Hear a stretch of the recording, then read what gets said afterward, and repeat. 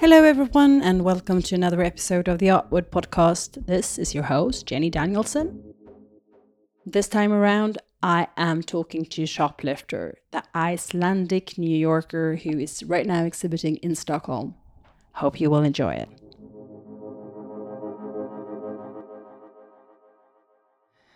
Growing up in Iceland was quite interesting.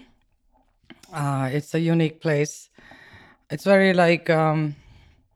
monotone in a way, and that's kind of beautiful in itself. But I finished the painting department at the Icelandic Art Academy and graduated in '92, and then in '94 I went to New York to do my MFA at School of Visual Arts, and that was 25 years ago. So I lived in New York for 25 years. So half and half, Icelandic and New Yorker. I wouldn't say American, but New Yorker. But yeah. Yeah, but it only takes a brief look at your work to understand that color plays a very important role. Yeah, I think that came from since I was a kid, always like wanting to have color around me. And also, I'm an 80s teenager. So neon and stuff, kind of got in the foreground of my life very early. And color makes us happy. Color makes us happy. Nature makes us happy, and nature has so many colors. And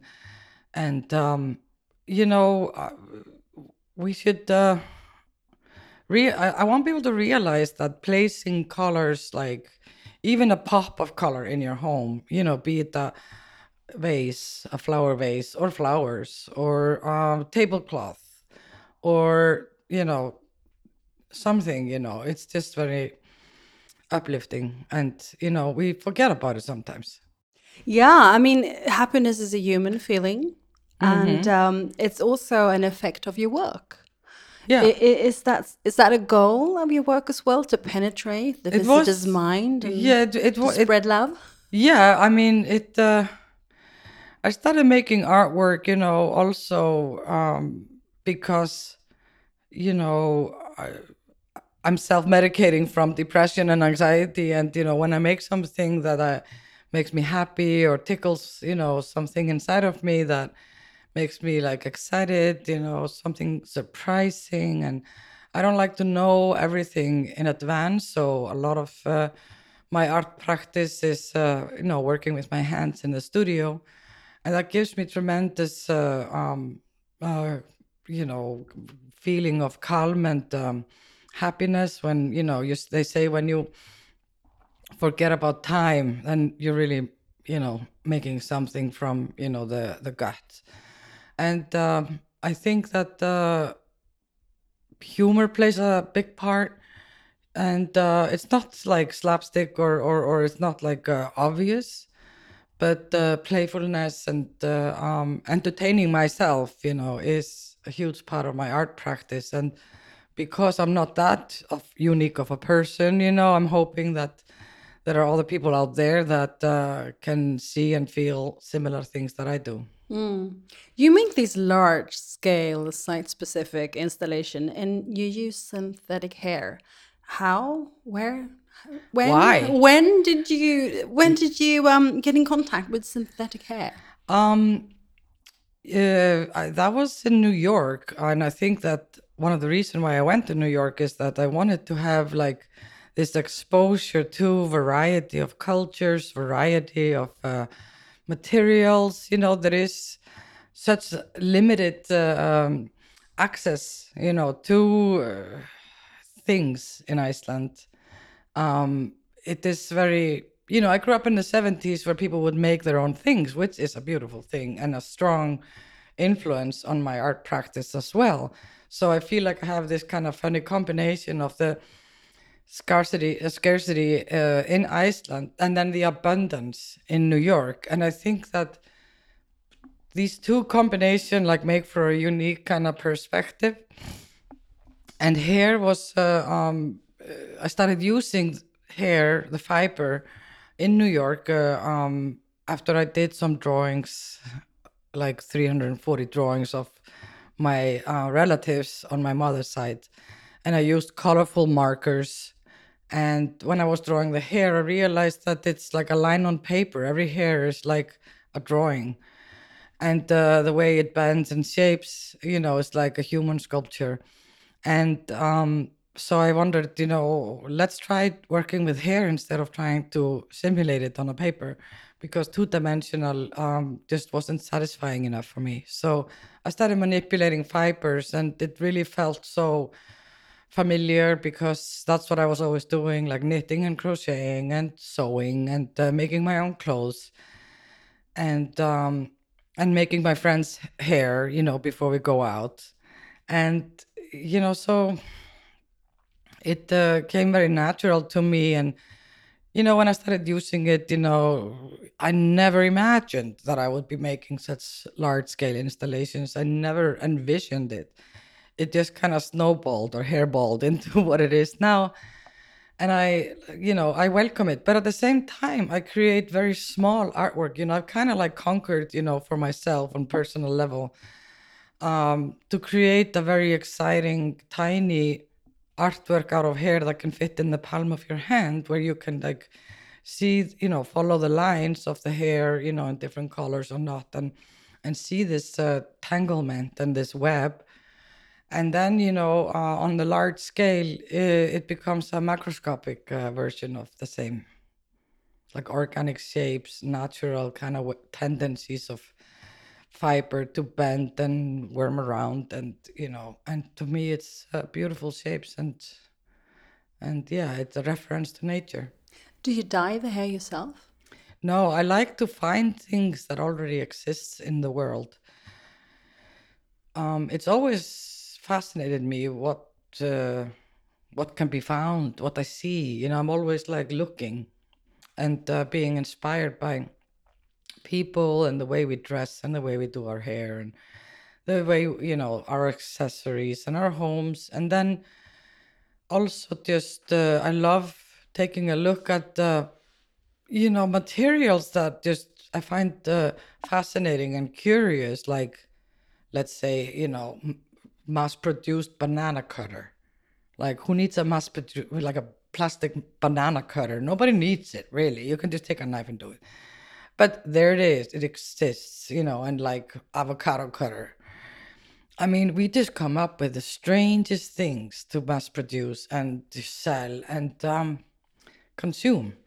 And hair extensions to me are like beautiful, beautifully creative way of putting ornament on yourself and like enhancing your appearance.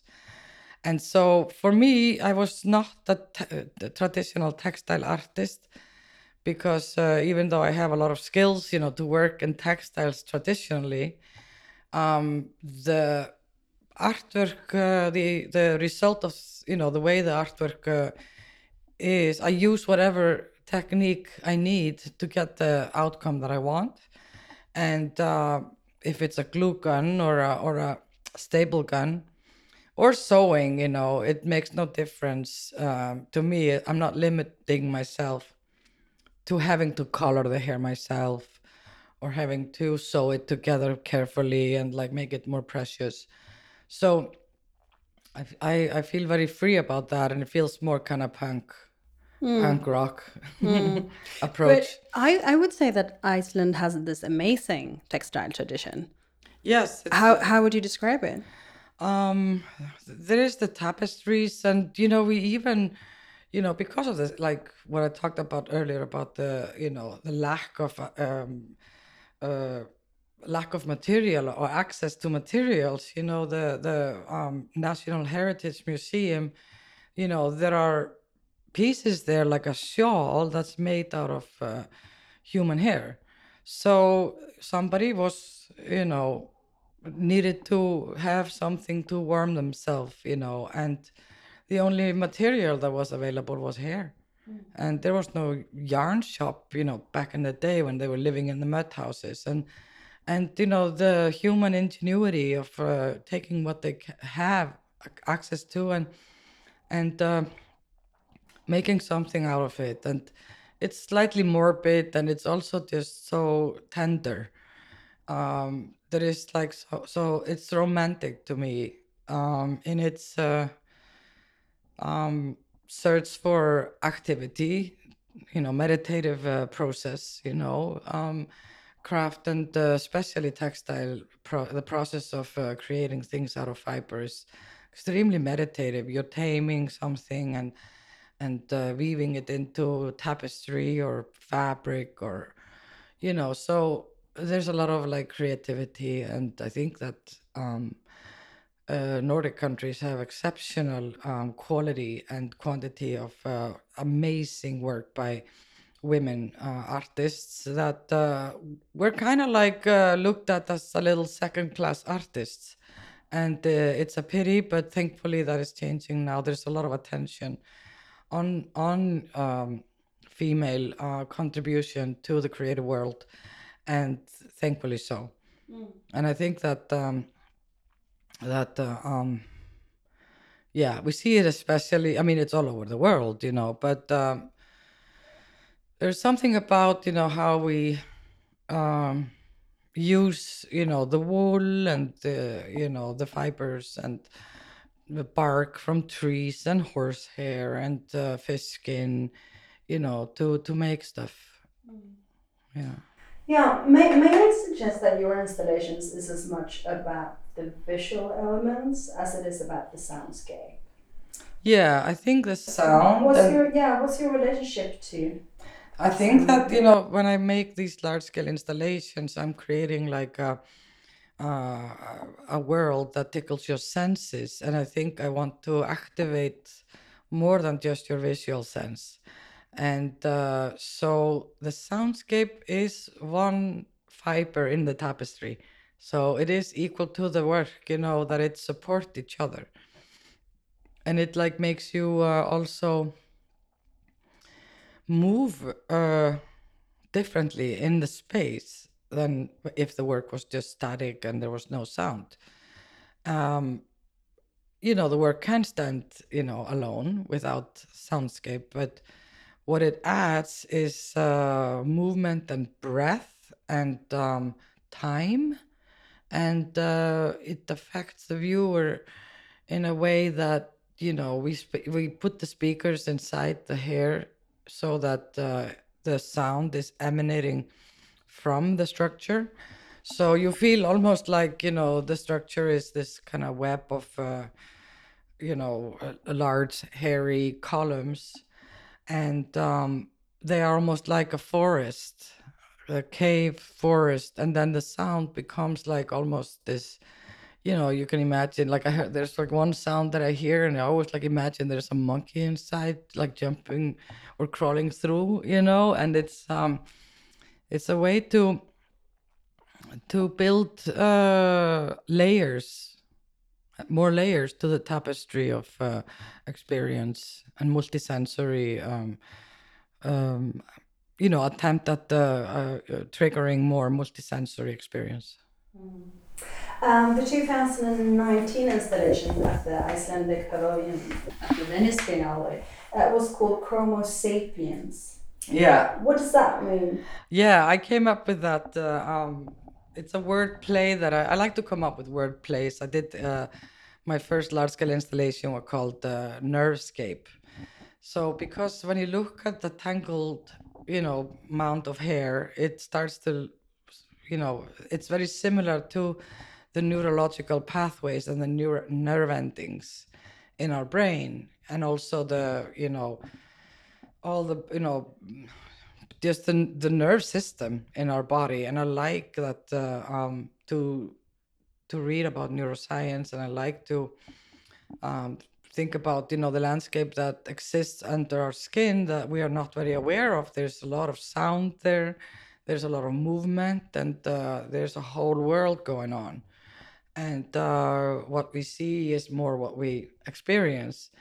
But so Chromo Sapiens came to me when I was preparing the work for the Icelandic Pavilion, and was creating these caves that you would enter into. It's almost like walking into the center of the earth, or going into the earth under the surface of like subterra.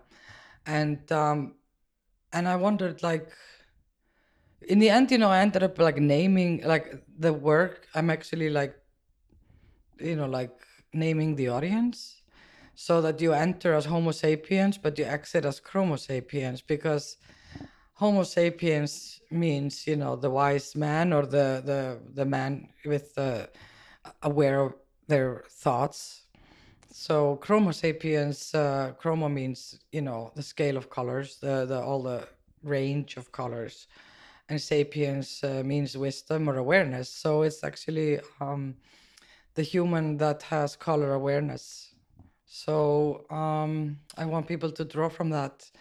That once they have been washed in these colors, they automatically become Chromo sapiens. I mean, I would like to thank you so very, very much for bringing the opportunity to Stockholm to become a bit more savvy about color. And thank you very much for this interview. Thank you so much. Great talking with you. Thank you. To learn more, please go to our website, artwordpodcast.com. You can also follow us on Twitter, Instagram, or Facebook. We're called Artword Podcast. Please, if you do have the time, go to iTunes to give us some good reviews. We would also very much like to thank SMT Radio in Stockholm for providing the facilities for us to record. Thank you so much, and I hope to hear from you soon.